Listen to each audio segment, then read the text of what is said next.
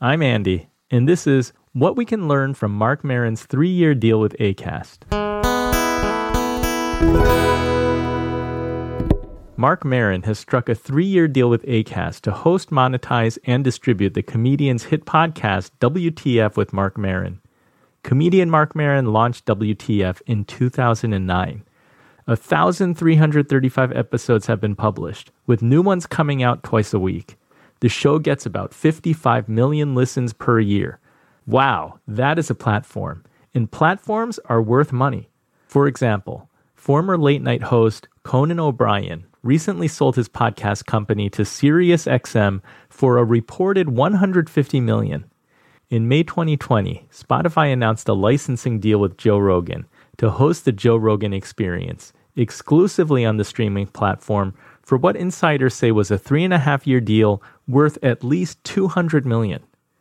Spotify's exclusive deal meant that Joe Rogan fans could only listen to or watch the Joe Rogan Experience from the Spotify app. Shows were removed from YouTube and all other platforms. Generally, being on fewer platforms means sacrificing listeners who do not want to migrate to an exclusive app. For $200 million, Joe deemed it worthwhile. I'm curious, what would your number be? Going a different route, WTF with Marc Maron will be hosted, monetized, and distributed via Acast. Notably, WTF will continue to be available on all major podcast platforms. Here's a quote. Entering into a partnership with the podcast giant Marc Maron is a big win for Acast and for the open podcasting landscape, as this deal guarantees that the podcast can continue to be listened by everyone, everywhere, on their preferred listening platform, Ross Adams, the CEO of Acast, said. Here are some deal highlights. WTF will offer bonus content, merchandise, and live event offerings via Acast Plus, the podcast company's subscription service. The WTF back catalog, currently available without ads on SiriusXM Stitcher Premium, will be moved over to the open feed. A small portion will be paywalled on Acast Plus.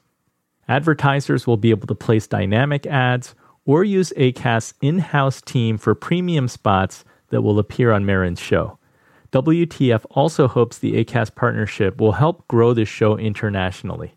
Big podcasts with lots of downloads can sell lucrative ad spots, but they too are experimenting. Open podcasting versus exclusivity, paywalled bonus content, dynamic ad spots, and premium spots. These ideas can inspire the niche independent podcaster too. Figure out which advertisers, those can be sponsors or affiliates, would most benefit by reaching your audience. Make a pitch deck and earmark times to consistently sell your podcast to advertisers. Be willing to experiment by offering different packages and campaigns to see what works. Now, don't shortchange your podcast by just thinking of it as a podcast. Build a platform. Celebrity podcasters are taking advantage of the opportunities arising from the decentralization of content. But you do not have to be a celebrity. Today is the golden age of the creator, and one reason is that you have countless distribution channels at your fingertips. You can ideate and execute episodes more nimbly than ever as a solo creator or small team. Seize the opportunity to build a loyal audience. How can you do that? Here are some tips. 1. Follow the data. Know your target listener and look at your analytics to see what episodes performed well. Are there topics that you should revisit or go deeper into? 2. Be authentic. Your audience knows and trusts you. Lean into your brand and stories. 3. Communicate your value. With so many podcasts out there, listeners like shows that provide help and have a purpose. Clearly stating your value, it could be entertainment, will give you a leg up on increasing audience and influence.